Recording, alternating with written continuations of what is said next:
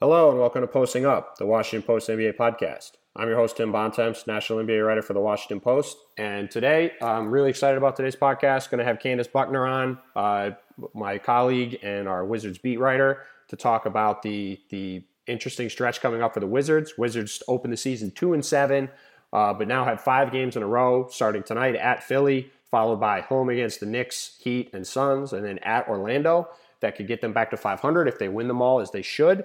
If they win 4 of them, that's good. If they win any less than that, it's a huge missed opportunity for them. So it's going to be a pivotal stretch for the Wiz, and me and Candace are going to spend a lot of time talking about that and about the team chemistry and everything else going on with that team right now. So look forward to that over the next 45 minutes. But first, I just want to tell you guys quick, starting on Tuesday, we're going to do a live video chat at 3 p.m.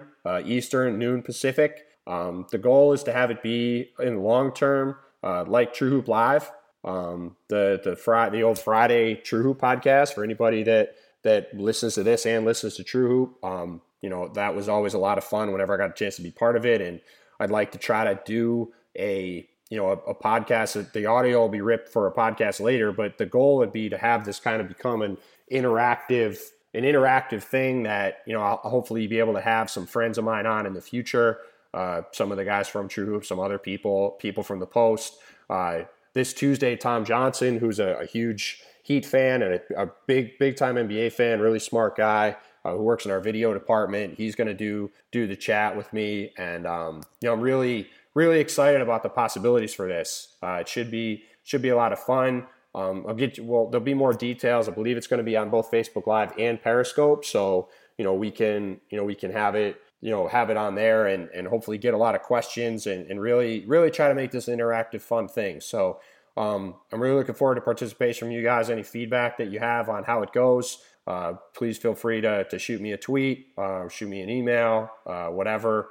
Let me know what you think, and hopefully it'll be a lot of fun. But with that, let's get to Candace and to talk about the very interesting and confusing, as always, Washington Wizards. All right, well, thanks for coming on, Candace. Obviously, not the best start for the Wiz, heading into, frankly, I think kind of a pivotal early season stretch. Now 2-7, but with, I think, 5 games in a row that they can pretty realistically win and maybe be favored in most of them. I mean, do you kind of see that the same way, that even though it is only 10% of the season gone by, that the Wizards kind of have to get their act together quick here?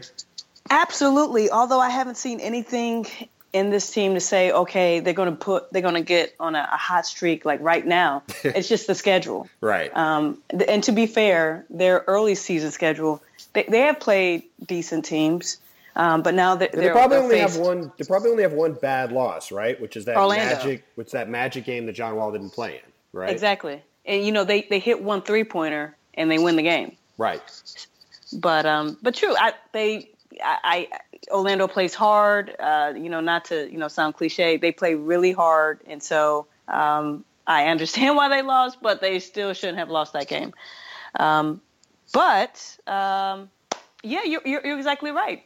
After the 76ers, the Knicks, and they have right, Knicks, Heat, and Suns at home, and then they go to Orlando again. No back-to-backs in there, 3 home games, all five teams under 500. Like, those are games that if the Wizards are going to be the team we thought they were, they should win.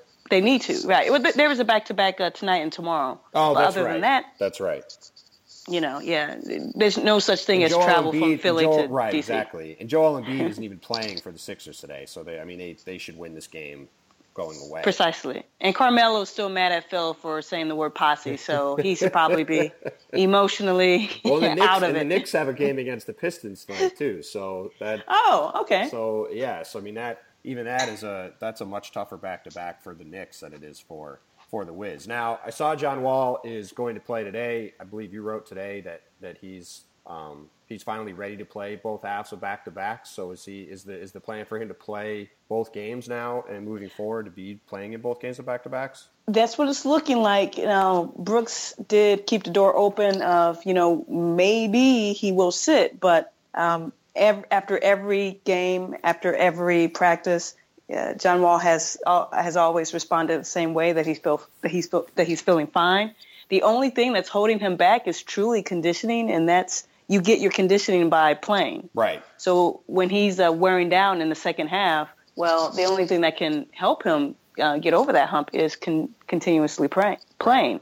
So I do think he's going to play tomorrow night as well, just may not hit, that 34-minute threshold, which is his average. Right. Now, you obviously covered the Pacers the last few years, so you haven't been around the Wizards as much, but I know you've gotten your first Marcin Gortat blow up the other day.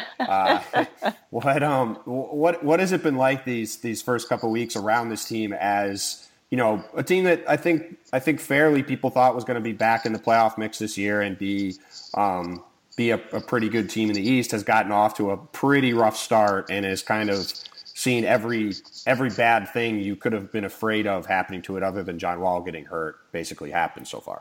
Right. I was part of that group that said playoff team for sure. And I remember in your podcast I said top 5 ceiling. So if they get out of this next 5-game stretch, and I don't want to pull a Gortat and say the third game of the season is a must win, but if they get out of this stretch a 2-3, a 3-2, I still think that's an underachievement, and that's such a bad way to stagger out of the gates when the end of your season, and of course the injuries will pile up and you never know what will happen, but we already know that at the end of their season, they're playing a lot of games on the road. Now, you can argue that, okay, Verizon Center, they don't have much of a home court advantage anyway, but there's still something to playing at home, sleeping in your bed, and having your routine. Right. They need to get out, and you're right. By the end of next week, they should be 7-7. If they're not, that's a problem. Right, I'm with you. I mean, it is early in the season, so it might feel hyperbolic to say that they need to do that well, but I mean, they really shouldn't be any worse than 6-8 when they play the Spurs on the 26th. Like if they're any worse than that, to your point, even if they go 3-2 in this stretch, that's a really big letdown and a missed opportunity to get back in the mix. Because you're right, even though it is early, I mean, if you look at the standings, I mean, they're 13th in the East. Now you can say, well, they're only 3 games behind. They're only two or 3 games behind the 8th seed, which I think right now is Indy at 5 and 6. It's Boston at 5 and 5 going into tonight. So they're 3.5 games back. So you go, it's only 2.5, 3 games, but it's still 2.5, 3 games in November. And if you go 2-3 or 3-2 in the stretch, it could be 4 or 5. And then all of a sudden, if you're at a 5-game hole, that's not an easy thing to dig out of, even if you do have a long time to do it. And then, the negativity can creep in. You can start to have issues in the locker room. Then things can kind of go off the rails, which is exactly why, this team wanted to get off to a good start and why it's a problem that they have. Well, and you mentioned earlier some things have gone wrong that you were hoping, to be all optimistic that this would go right. And I think the big wrench right now is Bradley Beal's hamstring. Right. Now, he's not a doctor, but the day after it happened, he said if there is a strain, then it's a very small strain. The team has been calling it just hamstring tightness. And Brooks has said, there's no strain. He is getting better. And we just want to be careful because it's the early part of the season. Well, the problem with that is Rodney Stuckey, the team I used to cover, Indiana, he has missed 9 straight games with a hamstring issue. Right. And as John Schumann pointed to my attention on Twitter. Right, Jeremy Lin. Yep. So this is not like one of those things where, okay, we'll rest you on a back-to-back and you'll be all right. This could linger. And if they don't want it to continue to linger in the end of the season, then I can see them sitting him out for a couple more games till he gets completely 100% right. Right, and it's also, this is also a guy, to be, it might be unfair to Brad to talk about it this way, but this is a brittle guy at this point. Like he's basically never proven he can stay healthy. I think the most games he's played in the season is 72. Right. And it was a freak thing. I mean, he basically slipped on a wet spot and did a split and hurt his leg. Like it wasn't like, it wasn't anything else. But it still doesn't change the fact that this is a guy who hasn't shown he can be healthy. And you're right. I mean, hamstring injuries can be really, really lingering nagging injuries that don't go away if you don't take care of them properly. So given, I know we just talked about how this is early in the season, or it is an important stretch, even though it's early in the season. But, I think if you're the Wiz, it doesn't make much sense to try to rush Beal back right now until you're sure that he's healthy, because the worst thing you could have is have him come back and then pull his hamstring again the first game and miss another 3 weeks. But therein lies the other problem, in that their rotation is so screwed up with these injuries. You have to rely on a rookie to basically be your top backup. And behind him, Marcus Thornton, who hasn't truly found his way on the second unit in the first 2 weeks. So there's just this kind of jumbledness, and it's not set yet because of the injuries with Jan and Brad and John sitting out. But you continue to have something that's unsettled in your second unit, and you're going into your first month. That's the big problem with this ripple effect with Brad. Yeah, well, let's talk about the bench, because the Wizards obviously went after. They had 3 guys they wanted to give him max contract to this summer: Kevin Durant, Nicola Batum, and Al Horford. They didn't get a meeting with Durant. They had a meeting, or at least a call. I don't know. Batum didn't really do meetings. They had a call with Batum, and then he decided to re-sign with Charlotte. And then, from everything that I heard back in July, they were basically at the 1 yard line, fighting with the Celtics for Horford. Horford ends up choosing to go to Boston. So I thought they pivoted decently then and kind of spread their money around to try to fill out their bench. They went and signed Ian Mahinmi, who's been hurt. They signed Andrew Nicholson. They got Tomas Satoransky to come over, who so far has been kind of a bright spot for them.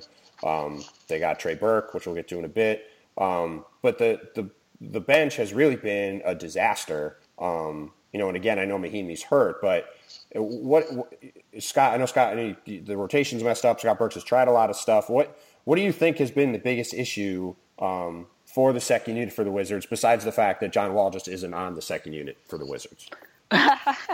Well, just probably a lack of identity. From I'm not a Troy Burke expert, but from what I understand from people who covered him and paid attention to him in Utah and in Michigan, he's a ball dominant guard, and for him to be effective, he needs the ball in his hands. Well, the Wizards don't run that way, especially with the second unit. So he's been somewhat of a fish out of water, standing on the corners after he throws the ball in to start the set, and not really being able to be the Trey Burke. Jason Smith is your pick and pop guy, and he's not knocking down his mid-range jumpers. Marcus Thornton again just hasn't found his way, and Andrew Nicholson has not been in the rotation. And I actually thought he was probably the most consistent offensive option they had on that second unit before he stopped playing. Yeah, and so then you go to Thomas Satoransky. I'm a Bonaventure guy, so I'll just say that out front. Yeah. But I have been kind of confused that Nicholson did just stop playing and that Smith played over him. It's ironically exactly what happened in Orlando too. Has Scott Brooks really said why he made that switch? Because to your point, Smith has been pretty bad ever since he's kind of taken over that full rotation spot for them. I wanted to ask that question when they came back from, their back-to-back and had a day off. But unfortunately, I was not at practice. I was somewhere else. But because I'll just go off of what I try to read the tea leaves. Since he started and since training camp, the one thing that he's preached is defense. Right. So you will have to assume that defensively, maybe he just doesn't. He's not. Andrew isn't giving the team what Scott wants. Right. That was my assumption. But then again, Jason Smith isn't exactly a stopper either. But who do you play? Do you play Daniel Achofe? Well, Achufe? Yeah, I mean that's the problem right now. Speaking of Mahinmi, this is the guy they spent a lot of money on this summer. Obviously he has to have surgery on his meniscus during training camp. Is out for a while. Is there any time frame on when he is going to be back at this point? He hasn't. They haven't announced a return to practice date, but he is continuing solo workouts. So after practice, and he's not wearing anything on his knee. And if he is wearing something, it's compression to keep the swelling down. But other than that, he says, that knee feels very good. So he's been able to do workouts with coaches. But the next big step would be when you're back practicing with your teammates. And this Friday, will be 5 weeks in surgery. So, their original timeline was 4 to 6 weeks. I imagine that the way that he's looking now, I imagine that he can start practice maybe in week 6. Well, that would certainly be a welcome sight for the Wizards. How much do you think? How much do you think at this point though he'll really help? I mean, do you think he can make a significant difference? You spent a lot of time with Jan, actually, obviously the last few years in Indy. Right. It's not like he's going to be the savior of the second unit, but what he does bring to the table is his defense. And if that unit is suffering on the defensive end, and they really don't have a rim protector, even if Nicholson was playing, and they try to play, they're playing, Gortat and Smith together, and that just seems like a wash. Right. But he can protect the rim. He can roll, and I don't know if he's that much of a pick and popper. I mean, he can shoot from mid range, but if they want to run, and if they want, he's a great screener. And if they want, to find him as he rolls, then he can catch and finish, which was something that he really didn't have in his game early on. But last year, as a starter, he showed that he has an offensive game. It's just I don't think that as soon as he comes back, like, wow, everything's going to be settled. Right. No, I think that's definitely fair. Now, if you had to pinpoint the biggest problem right now, what would you say it is? Would you say it's the bench? Would you say it's something specific in the way they're with all due respect to Scott Brooks? Yeah. Scott will always say, we don't have two teams here. We're the Washington Wizards. All of us have problems, blah, blah, blah. I'm paraphrasing at that point. Right. But the problem really is they don't have depth. And it's going to show even tonight against the Philadelphia 76ers, who they have to go with in place of Brad. Besides their top 5, you look behind them, and it's such a steep fall off the cliff as far as talent and experience. So it truly is their depth, and unfortunately, their depth is their second unit. So that's their biggest problem. And there are some issues with the first unit, but I think that stuff can be figured out a lot easier than covering up a talent discrepancy from your 6 to 10 guys. Right. Now I'm looking at some of their lineups right now. Obviously, their starting lineup is the only one that's played a lot of minutes, but it's played 100 and. With Beal, they've been 6 games, they played 123 minutes, and they're just over a half a point better per 100 possessions than their opponents. So basically, it's at least a neutral lineup, which is fine. And then Marcus Thornton in the starting lineup, even though he hasn't been that great, it's also slightly over positive as a lineup. But like you look at, and that was a game when he didn't score until maybe the fourth quarter. That was John Wall's really good game. Right. So I wouldn't say he did anything to help that number. Right. But you look, they're this a 5-man lineup of Marcus Thornton, Jason Smith, Kelly Oubre, Markieff Morris, and Trey Burke is getting destroyed, even though it hasn't played a ton of minutes. And basically all these lineups that have any combination of 2 or 3 bench guys are just getting roasted off the court.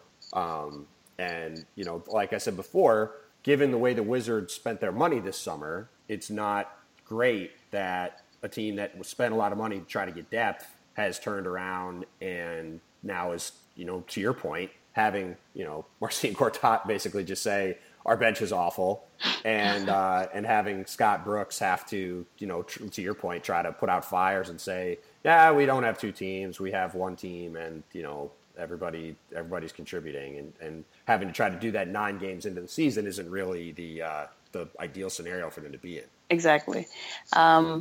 But it seems like, and that, to me, that wasn't just the only inflammatory quote that Marcin gave that night, but that was the only one really got the attention. He also said that, and I thought that Chicago loss, I thought that was not a bad loss. considering who you're starting. Sure, and John that Wall and Bradley Beal aren't playing. You're in the game, right? You were right there until the third quarter, but after the game, he says, "Yeah, this isn't fun anymore." That's a direct quote. Right. It's bad. So 9 games into the season, it's not fun anymore. It's bad. Right. And then the next quote you bring up, we have one of the worst benches in the league. Right. That stuff is starting to seep in already, which may be why Scott took a very drastic ploy to say to the media, we had him address the team publicly and apologize. Oh, I didn't even realize that he did that. That does seem like a bit of a drastic step, but I guess when you're 2-7, you have to try to make sure that everybody is. I guess you have to try to make sure everybody is on the same page. And if they win these next 5 games, it's going to be because of the core, right? The core that they kept together, right? So the core does need help. So you got to make sure that things aren't splintering. Because every now and then, Marchin is 32 years old. He will need a blow. He will need to sit down. Same thing with John Wall. So they do need to have that togetherness. But it's if they win, it's going to be because of the front 5. Right. Now, one thing I wanted to ask you about, I thought it was interesting that the Wizards chose to play John against the Cavs last week and then not take him to Chicago and have him play against the Bulls in a game that, frankly, just from a straight mathematical standpoint, was a much better chance of them to get a win. Right.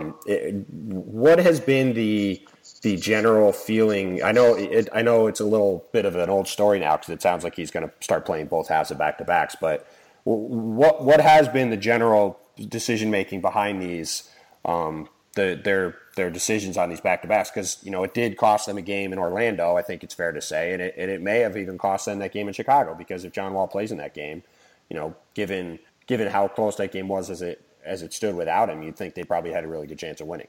Well, first, they really should not have needed John Wall to beat the Orlando Magic. But as soon as this became like the trend, and he was going to sit one game, either the first or the second, I asked him about that upcoming, Cleveland Chicago bout, and he said, which one I want to play in. So as a competitor, obviously, he wants to play against LeBron. He wants to play Kyrie Irving. That's right. That's who he wants to play. Forget LeBron. True. John Wall wants to show up Kyrie Irving in that game. So he said that he had input into which games he wanted to play. I'm with you. I would have thought that even though that probably would have been terrible to have your starting backcourt out for a home game. Just because it's the first sellout of the season, and let's remember that this is a business too. Sure. And you have to give the fans something. As far as the business, it probably wouldn't have been the right decision, but I really do think if John would have played in Chicago, much better chance of winning and surviving. Jimmy Butler's onslaught. Yeah. No, I'm definitely.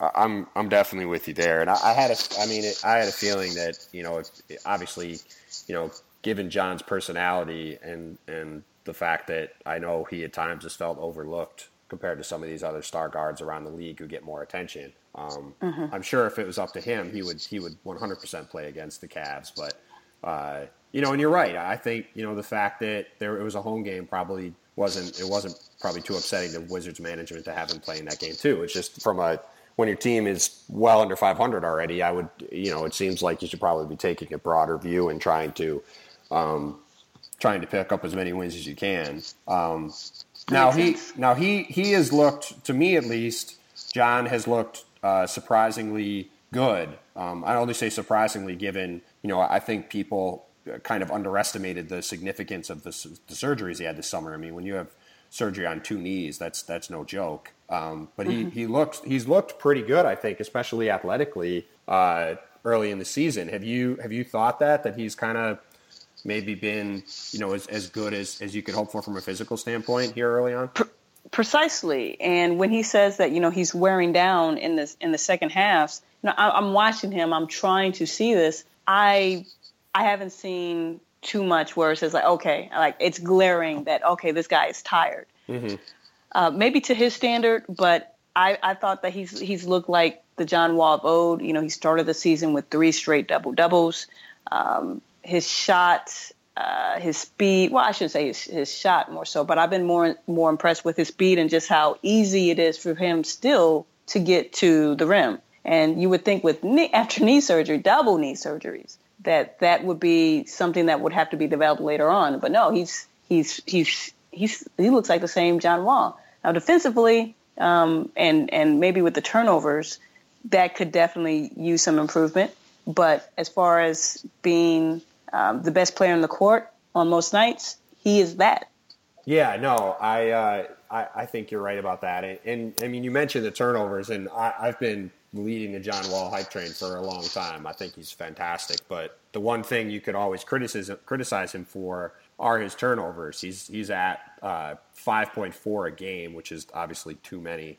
Do you think that maybe a lot of that comes down to some of the tiredness and losing focus that he's talking about when he at least in his mind, wears down later in games? Kind of gets a little careless with the ball.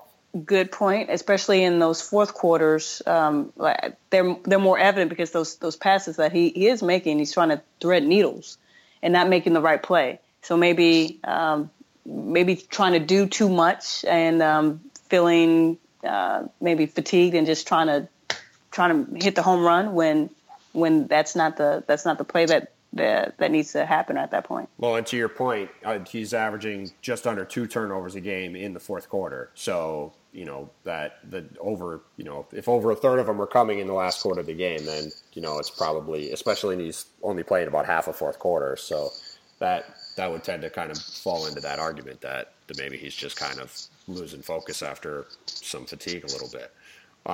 What have you thought just kind of the overall mix around the team? I mean, this obviously got a lot of attention back in August when John and Brad had their sit down with CSN and said they don't always get along, which led to a lot of freaking out.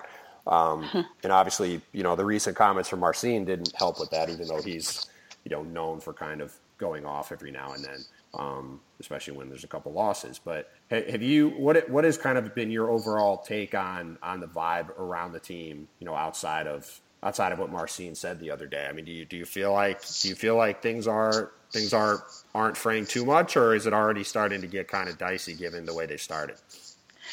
Well, I do think that I don't want to sound like Wizards PR, but I do think they're good dudes in that locker room. And when you have few knuckleheads and good dudes, it's easier to kind of stay together. But I imagine 7 losses, that eats at anyone. They do happen to have a lot of youth in that locker room, and maybe Sheldon McClellan, who did a good job in Chicago. People have a lot of guys in there already have said that how he's the funniest guy in the locker room. He keeps things light. Even after losses, I've seen guys after a locker room. You probably seen this scene all across the NBA after losses, tough losses. Guys will sit together and chat about it in the locker room. So I've seen that a couple of times, and it seemed like positive communication, not just complaining or harping after some bad plays that didn't run their way. So I think the vibe is as good as it can be. But of course, when one of your locker room leaders says, "Oh, it's bad, and this isn't fun anymore," and I will say this, I don't have great context in Marcin because this is only my first season covering him. Right. Talking to him, especially that night, I felt as if he would have probably just thought a little bit more, because I don't want to I don't want to ascribe to him any emotions or any feelings, but it just being in that scrum, it just felt like he may have been pouring it on because there was a crowd in front of him. Well, this is what I mean. It's not even. I wouldn't even say it's that. It's just this is what Marcin does. Like he's kind of like a tabloid sports writer almost, in a weird sense, where if things are going great, then like things are as great as they can be, and if things are going bad, they're as bad as they can be. Like there's not a lot of in between. So I think I remember our friend Michael Lee after you tweeted out those quotes saying something like, if when Marcin writes a book when he ends his career, it's the headline or the title is going to be "Keeping It Real," and I think that kind of sums up Marcin's attitude with the media, and that he just kind of, like you said, he says what's on his mind in the moment and doesn't necessarily think about any of the consequences of it, and then it becomes a huge story like this, even if it's not quite as bad as he might think in the moment. And to your point, I do think he operates in extremes, because in that same scrum, he says that Thomas Satoransky is a very, very good player who's going to stick around for a very, very long time in the NBA, and just praises him about his basketball IQ. Right. So every time you talk to Marcin, which I appreciated, there's no in between. There's no lukewarm. Right. He's either hot or cold. He either loves it or he loathes it. And I appreciate that, because I'm a writer, and it's good to, have somebody, be honest. But I do believe that in those very strong parallels, it's probably somewhere in the middle where the truth really is. But just in Marcin's world, he's so extreme. Yeah, it's good for us though. I mean, it's good for copy, and it's good for deadline copy. Have a couple big quotes, plop them in. There you go. To pump your story up a bit. But yeah, no, this is a fascinating situation for them, because they, this is a team that, had 2 really good years in a row, got to the second round of the playoffs twice, looked like they were a team on the ascendancy in the East. They go into last year, obviously have these grand plans to make a big run at Kevin Durant. That couldn't go worse. Comes to Washington around this time last year, early or mid-December or mid-November.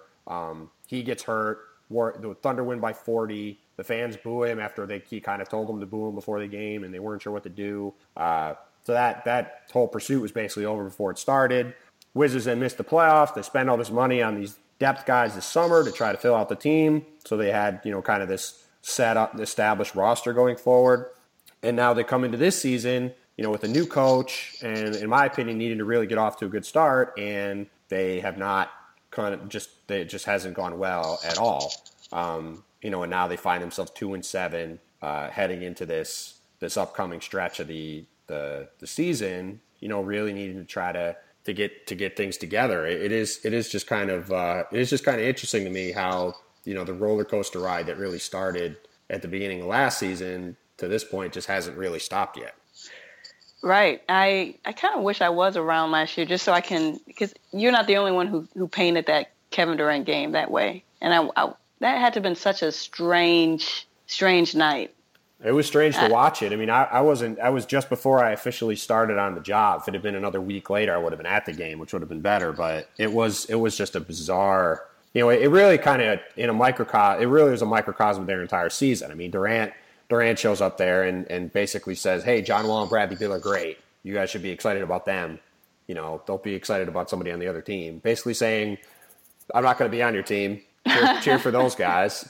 So then the fans kind of boo him at the start of the game, and then the Thunder ended up by 30 at halftime, and then he got hurt in the third quarter. I mean, it just was a comically bad. It was a comically bad night, and just kind of in keeping with the large stretches of misery that the Wizards franchise has been really for basically the last 4 decades. I mean, it is kind of remarkable when you go back and look. I mean, the Wizards haven't won 50 games in a season since the 70s. Right. Which is hard to do just in general. I mean, in the NBA, if you you ought to be able to at least win 50 games every once in a while. And they haven't done it in basically 40 years. With some really good players along the way too. I mean, it's not like they've had some just terrible teams the entire time.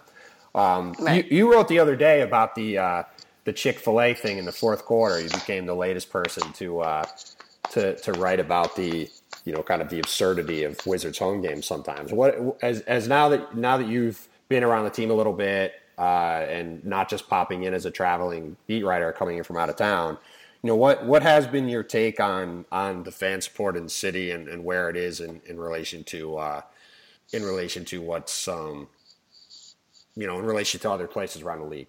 Right. Well, before the Cleveland game, they had three home games, and from the season opener until the home game before the Cleveland game, the home attendance was going drastically down each time with the announced attendance. They are a late arriving crowd, which I get because traffic can be deplorable, but there's just not a lot of interest, and I see it. I mean, every time you tweet about Bradley Beal, you get the same responses. Every time you write about a loss, you get the same responses. I get emails from different people saying the exact same thing. There's just a level of I don't think it's apathy at this point. I still think it's rage, and there's just not that support. But really, what have they shown that can? Okay, well here's the deal. I'm in Philly tonight, right? Right. This game will be sold out, and this game will have a heap of fans cheering and being Philly people. Right. If that fan base can support that franchise, which surprises the mess out of me, I think that says something about just and I said before, maybe not apathy. Well, maybe it is apathy.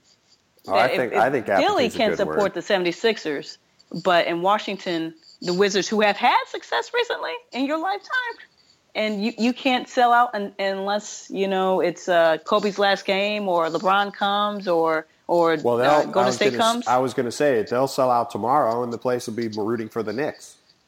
Oh yeah, true. So so it's just it's interesting to me that there's just that much feeling from the fans to that franchise. Yeah, I find it interesting too. I mean, I'm not somebody who's ever lived full time in DC, so the people in DC like to make excuses. They like to blame it on the team being bad. They like to blame it on the fact that Ernie Grunfeld's still the GM, or whatever. Last year was because Randy Whitman was still the coach. I mean, they always seem to have an excuse for why they don't support the team.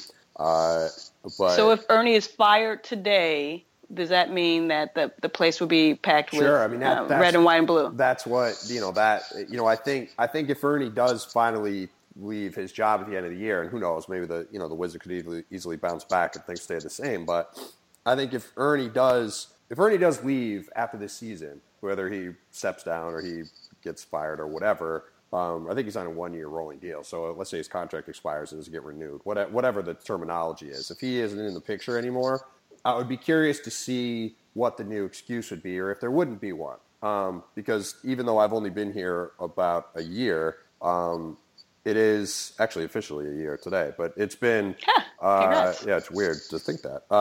It is funny that there is just a constant stream of excuses about why we don't support the team as much as we do from the Wizard fan perspective. I get emails or tweets or chat questions all about, this reason and this reason and this reason why the Wizards stink, or I'm not going to back them or whatever. And I've always just found it interesting from the same perspective you do. Like, there are plenty of other teams, whether it's, the Warriors were terrible for decades and had fans show up, and the Knicks have been terrible for 15 years and they sell out every game. And they're like, it's a little different now because Embiid is playing, so there's a little more excitement, but still, to your point, the Sixers have been horrendous for 3 years, and just because Joel Embiid is there, now they're going to sell out games. John Wall's one of the 15 best players in the league. You can't get excited about that. It is just a very interesting thing to kind of watch play out. And like you said, if you're there for a team like the Knicks, the place is going to be, or the Lakers or the Heat, or the Heat with LeBron, or now the Cavs. I'm sure for that Cavs game last week, I'm sure it was probably close to 50-50 crowd. People rooting for the Cavs, if not more 60, for the Cavs. 60-40, yeah. Right. And I don't quite know what the reason is, but I do think it's something that the Wizards do at some point really have to figure out, because it just isn't conducive to having a successful franchise long term, in my opinion, if you can't get the local fan base fired up about your team. Right. Well, maybe in the 90s, was it different with Chris Webber and Mirasan, that group? I mean, I Because would I say remember the even only, as a kid, I used to like the Bullets. Yeah, they were the Bullets. I used to yeah, like the Bullets because those Fat Five guys were on there, and I right. was rooting for them in that first round. I think they played the Bullets in the They first played the round and Bulls won. once, yeah. Yeah. I mean, I would say the only time that I've really noticed a difference, just from a faraway perspective, because I obviously wasn't covering the league then. The one time that people I think really embraced that team was when Gilbert was there, and they had that run in the mid 2000s with Gilbert and Karan and Anton Jameson, and like that team, like if you go back and watch like clips from those games, like the place would go crazy whenever Gilbert did stuff, and it does, but that does feel like a kind of an oasis in the desert, though, like that, and that was only a couple year stretch, and then Gilbert got hurt and things kind of fell apart, but that seems like the one time the Wizards have had that kind of a feeling in the city, and like I said, I think it's really something to have to try to recapture because it's just hard to have a franchise really establish itself if you don't have that kind of home court support and people getting excited about the team and showing up. I mean, it's not it just makes it a lot harder when you go around the country and you look at. I mean, you've been to all these other places, whether it's Indiana when they're good. I mean, a lot of these teams when they're good. Well, Indiana has a strange fan base too. That's true. I've said it then, and I'll say it now. For some reason, for them to be the cradle of basketball, and for them to say in 49 states, it's just basketball, but this is Indiana. Well, Yeah, they don't support the Pacers. Well, that the demarcation line there is the Artest melee, right? Right. Like, they just haven't really recovered from that, which at least there's some. I mean, and they should be over it by now. They should be over it by now, but at least there's something that you can kind of point to there. But you're right. They had some really great teams when you were covering the team, and they still didn't show up. So it isn't something that is specific to DC, but I do think it's something that the Wizards do need to try to sort out. So. All right. Well, before we go, what is your prediction for these 5 games? What do you think you do? I'm going to say a win tonight, a win tomorrow, and they're gonna drop one of these games. So I'm going to say Miami's going to be the one they drop, but they got to beat Phoenix, and then after Phoenix, is it Orlando? Okay? It's in Orlando. In Orlando, okay. That's after Thanksgiving. Yeah. They'll go 4-1. I think 4-1 is probably the right bet too.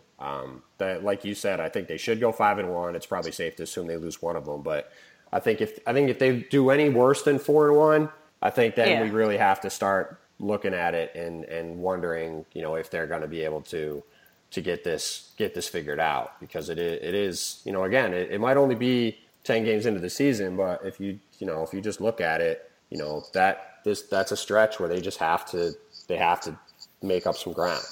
Exactly. And if they don't, they're going to be in trouble. So, all right. Well, thanks for stopping by, Candace. Is there any stuff you've done recently you want to plug? No, unfortunately, I need to get on top of it.